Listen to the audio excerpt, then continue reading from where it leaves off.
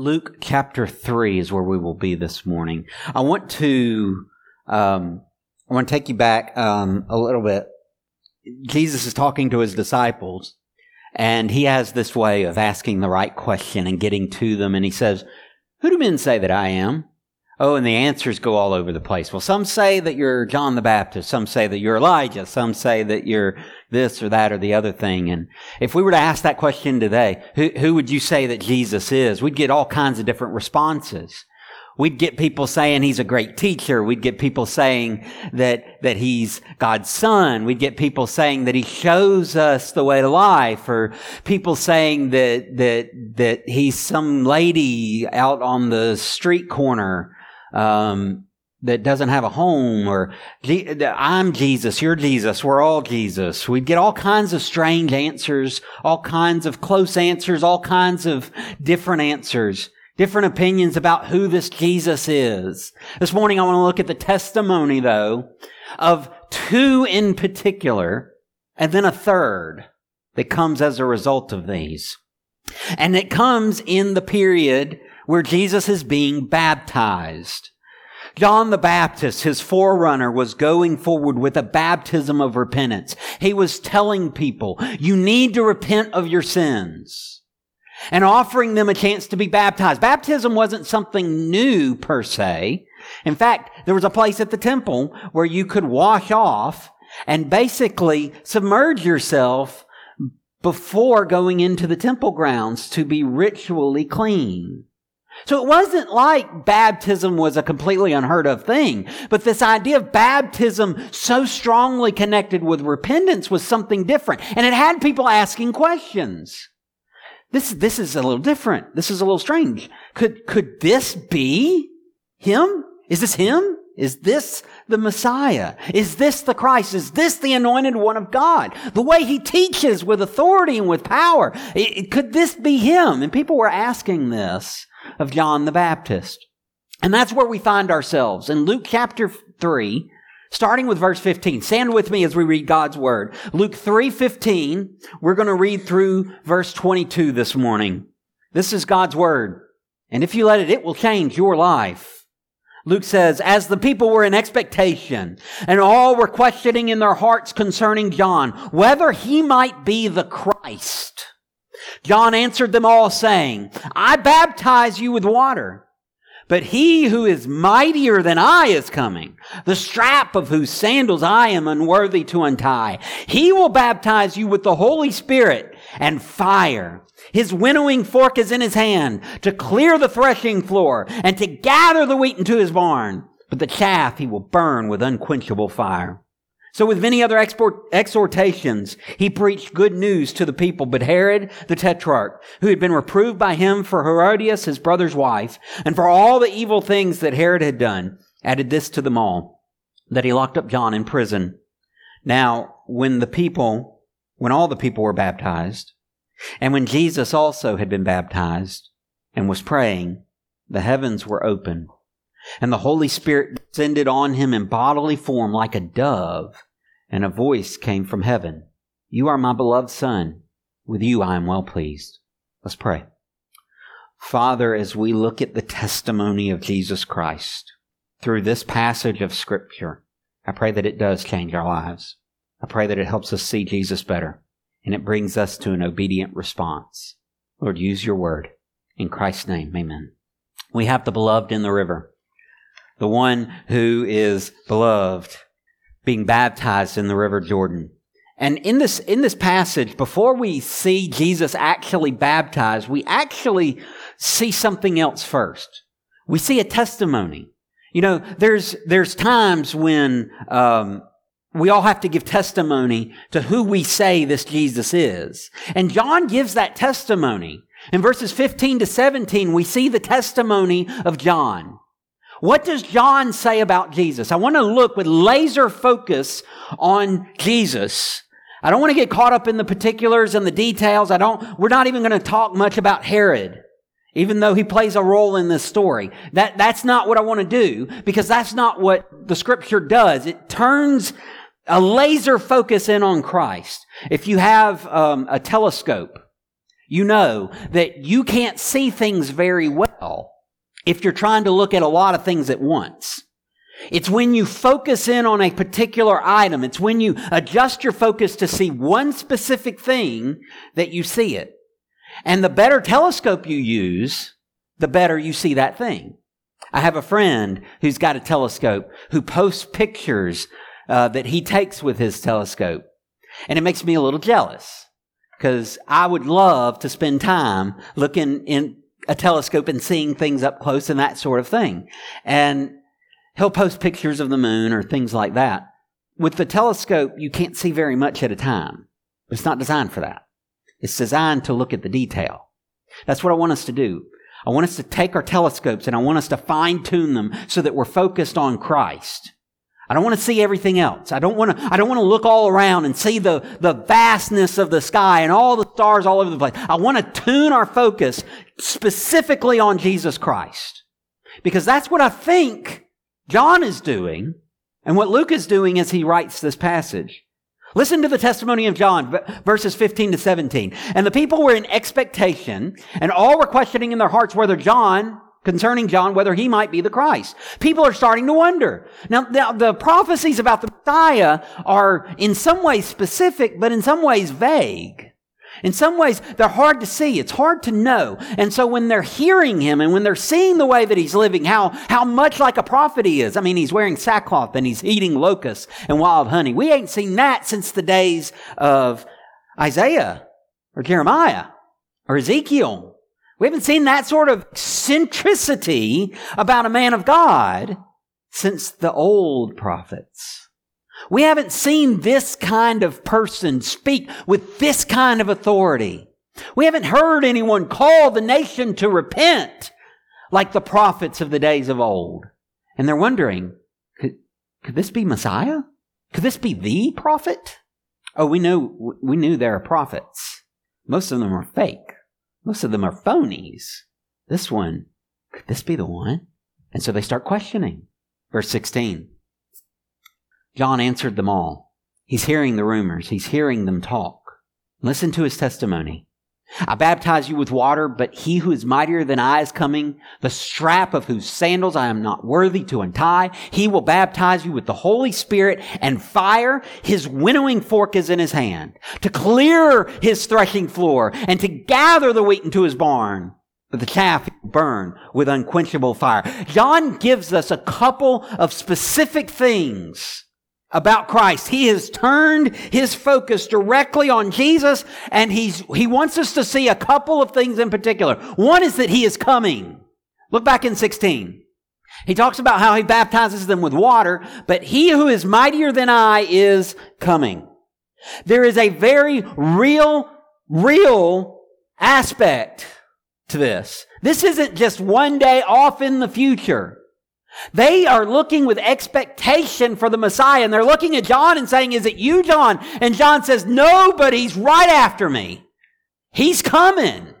Sometimes we like to play this game where we think it's far off. We don't have to worry about it. You ever, I did this one time. I thought, Carrie's gone for a couple of days. She's visiting her sister or something like that. I'm going to clean up everything. No, seriously. But I'll do it tomorrow. That sounds more like me, right? Yeah, I'm not going to do it today. I'll do it tomorrow. And I'll get started in a little bit. I'll do it a little bit later. She comes home and it looks just as bad as it did when she left. Because I kept putting it off. And then, so I did that. I don't know how many times. We don't need to talk about that. But eventually I learned if I'm actually going to do anything, I need to start as soon as she leaves. Like as soon as possible, I need to start things. Because if I don't, I won't get anything done. And then I have to face her when she comes back. There's a very real way that we put off the coming of Jesus, like it's some faraway event. Like, oh, it's way off in the future. I don't have to worry about it right now. I'll get ready for it later. No, we need to know he's coming. He is coming. For John, it was just a few verses later. For John, he's about to say, behold the Lamb of God who takes away the sin of the world. He's about to say, this is the one I was talking about. This is the one. I was just telling you about him, and now here he is. John knows his imminence, close at hand. Sometimes we play the opposite game, where we act like Christ is coming in 10 minutes, and everybody hurry, scurry around, get everything cleaned up. Come on, you don't know, he could be here right now. Come on, hurry, hurry, hurry. And we forget the fact that, well, he is coming, but it's not just for us to look busy. His coming isn't just something that we've got to look like we're doing something good. We got to put on airs as though what we're doing matters. No, he's really coming, and we really need to get ready. John says he's coming. Oh, he's coming. Jesus Christ is coming. He's already come once, but he is coming again. And I want you to know, if you are not ready for that day, what are you waiting for? You don't want to stare him down and not be ready. You don't want to appear before him in your sin. You see, he's offering a forgiveness that will take away your sin, that will cleanse you, that will make you right with God, so that you can stand in that day, ready. Jesus is coming. Second thing John tells us, he is mighty. Just before he says he's coming. Look back in 16. I baptize you with water, but he who is mightier than I. Oh, it ain't me. It's one much mightier than me. In fact, he says, the strap of whose sandals I am unworthy to untie. In a house, if you were rich, you would have multiple servants. There'd be a servant that would keep up with the finances and the administration of the house. Think of it like a general manager of a restaurant, making sure that everybody's scheduled, that all the shifts are covered, making sure that all the supplies are there.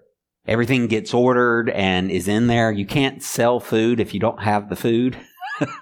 So you got to make sure you have the food, and you got to have something to put it in, and you got to have people to work the shifts, and you got to have the supplies to build things. You got to make sure that your fryers or your grills or your ovens or all that kind of stuff is working.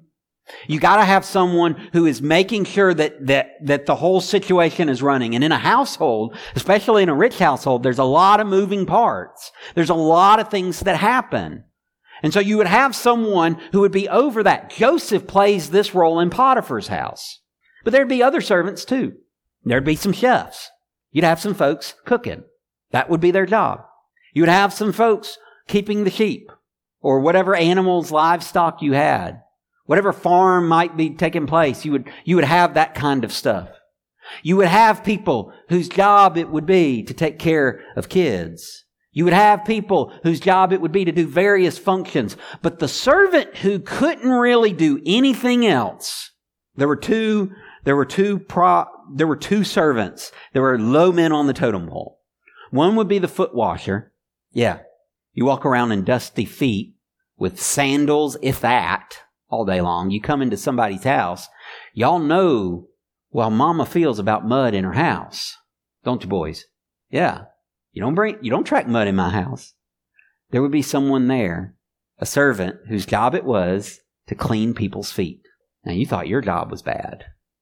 But there was another servant who was even less useful than that. He'd walk around with the master holding his shoes. Couldn't do anything else. I'm just going to hold your shoes until you need them. He says, I'm not even worthy to be that. Compared to this guy, you think I'm great.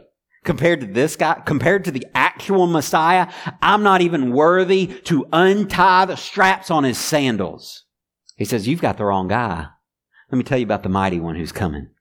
Let me tell you about the worthy one who's coming. The one who is so much greater, so much more powerful, so much more than I could ever be or imagine to be. Let me tell you about him. It's amazing. Some of us would like to talk about Jesus, but we'd kind of like to show that we're close. You know, me and Jesus, we're buds. Yeah, I hang out with Jesus all the time. I told someone that I worked for, I said, you know, in a way, I kind of think of you kind of like the way you run the restaurant. It's kind of the way that God runs his church. And the way that we do what you want us to do is similar to that. And he said, I like to think that I'm like Jesus. We all do, don't we? But have you ever really realized just how mighty he was? Have you ever really realized just how great Jesus is and how not great you are?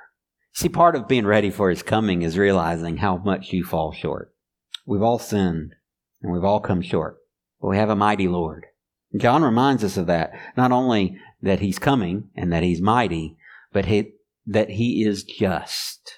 Now, why do I say just? Look at verse 17. He talks about the winnowing fork. It's my understanding that when you grow wheat, sometimes junk grows with the wheat. In fact, there's a parable of a man who goes to sow wheat into his fields, and then his enemy comes by night and sows weeds. And so he's trying to grow good stuff, and his enemy has planted bad stuff, and now they're growing up, and you don't know it until things start growing, and then you see the good in with the bad, and the servant asks the master, should I pull out the bad? He says, no, you might pull up the good too. Let them grow until it's harvest time, and then we'll separate them out. And that's exactly what he's talking about Jesus is doing. The winnowing fork is in his hand. He is going to thresh his fields. He's going to get the wheat out of his fields. But in getting the wheat out, he's also going to get the junk out. Now, you don't want to save the junk. So look what he does. He gathers the wheat into his barn, but the chaff he will burn with unquenchable fire. There is a real judgment of God coming. When the mighty one comes, He will separate the wheat and the chaff. He will get the good stuff and the bad stuff apart. The good stuff He'll keep. The bad stuff He won't. If a tree doesn't bear fruit, what do? You cut it down. And around these parts, I don't know, does Prattville have any burning laws? At our house, we live out of the city. We don't have any burning laws. So guess what we do with stuff that gets cut down? We burn it. It's about the only way we can get rid of it. If y'all seen my yard, you know I live out in the woods, so about the only hope. There's a very real judgment of God, and it's not unjust. It's not that He shouldn't be judging. Oh, He should. And it's not that He judges wrongly. No, He judges rightly. He keeps the wheat and burns the chaff because the wheat doesn't need to be burned and the chaff doesn't need to be saved. You see, there's a real point where we don't want to admit that God is just enough to condemn those who deserve to be condemned, but also loving enough to offer salvation to save the ones who accept Him. We want a Jesus who loves everybody, or we want a Jesus that burns everybody that doesn't do exactly what we say. We don't want a Jesus who's just, because it makes us realize how unjust we are. But that's the true Jesus. He's just. And that means that if we are not willing to submit our lives to Him, we're chaff. We're not wheat. No, there's a very real judgment. It happens after Christ comes. The good news is you can face judgment today. You can come before God as a sinner and confess your sin and submit yourself to His mercy. He will forgive you. See, that's the Jesus that John knows. He's a Messiah who's coming. He's a Messiah who's mighty, and He's a Messiah who's just. There's another testimony. John teaches them more of the good news. By the way, in verse 18 where it says where he preached good news to the people, that word is literally, he evangelized the people. He's an evangelist. But we also see in verses 21 and 22 the testimony of the Father. Jesus says this to the Pharisees before. If you have a witness of one person, you can't really take it in a court of law. It was a rule, and it should be a rule, that you need at least 2 witnesses to establish a matter, right? You got one person that says this is what happened, and one person that says no, something completely different happened. Who are you going to believe? You need at least 2 witnesses to corroborate what actually took place. And Jesus has 2 witnesses. One is John the Baptist, but one is the Father. Well, how does the Father give testimony? Well, let's see. Verses 21 and 22. Now, when all the people were baptized, and when Jesus had also been baptized and was praying, the heavens were opened, and the Holy Spirit descended on Him in bodily form like a dove. And a voice came from heaven, "You are my beloved Son, with you I am well pleased." God says 3 things to testify about this Jesus Christ. The first thing He says is, He has my Spirit. Now, He doesn't say that as much as He demonstrates that.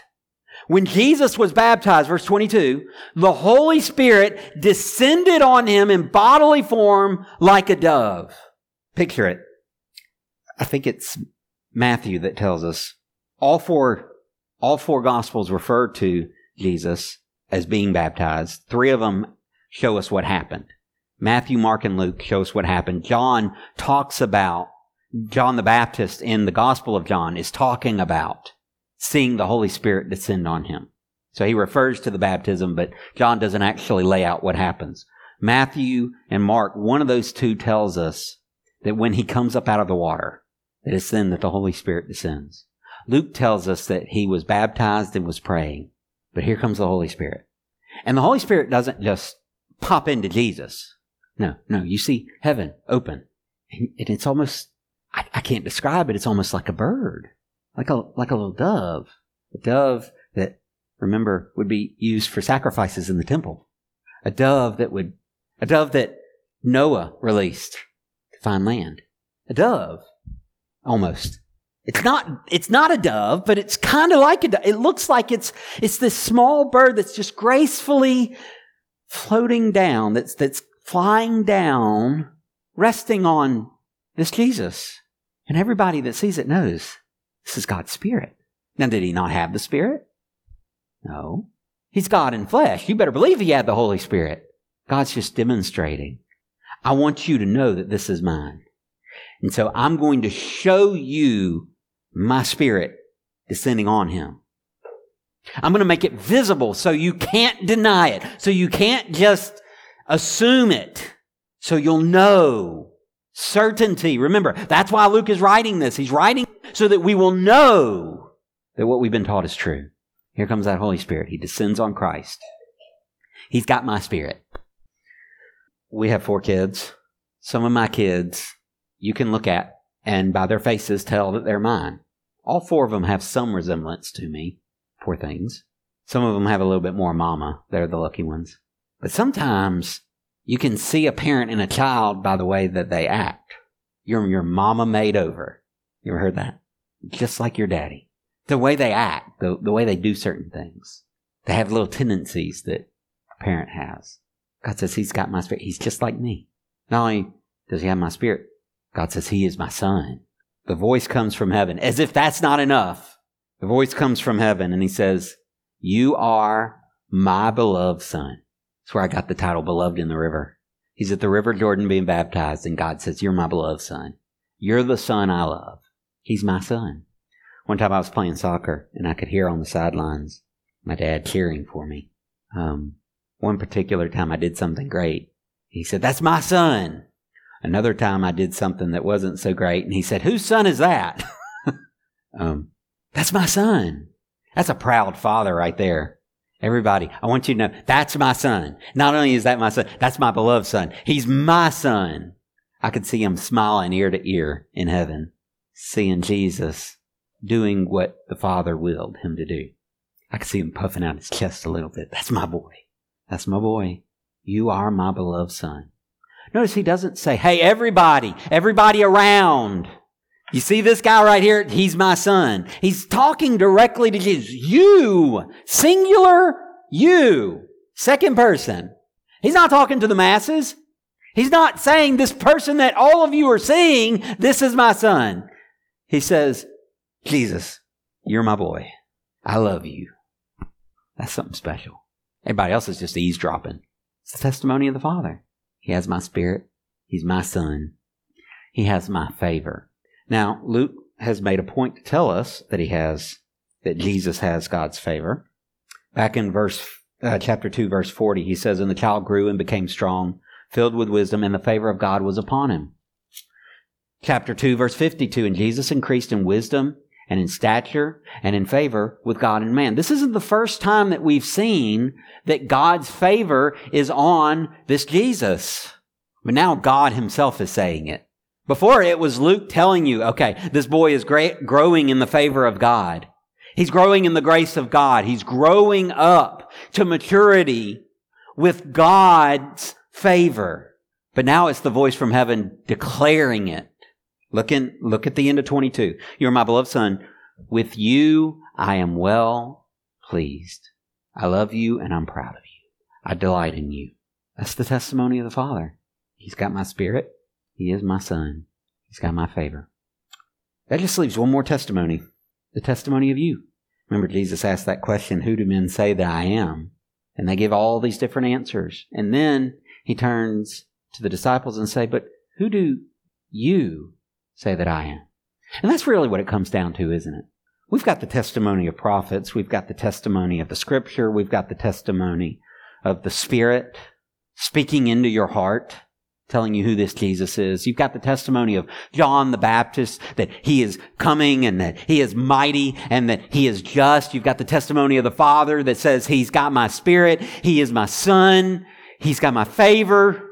What's your testimony? Do you have one? Who do you say that he is? Let me pray for you. Father, in this time we have to answer that question. Who do we say that you are? Lord, I pray that we would answer not just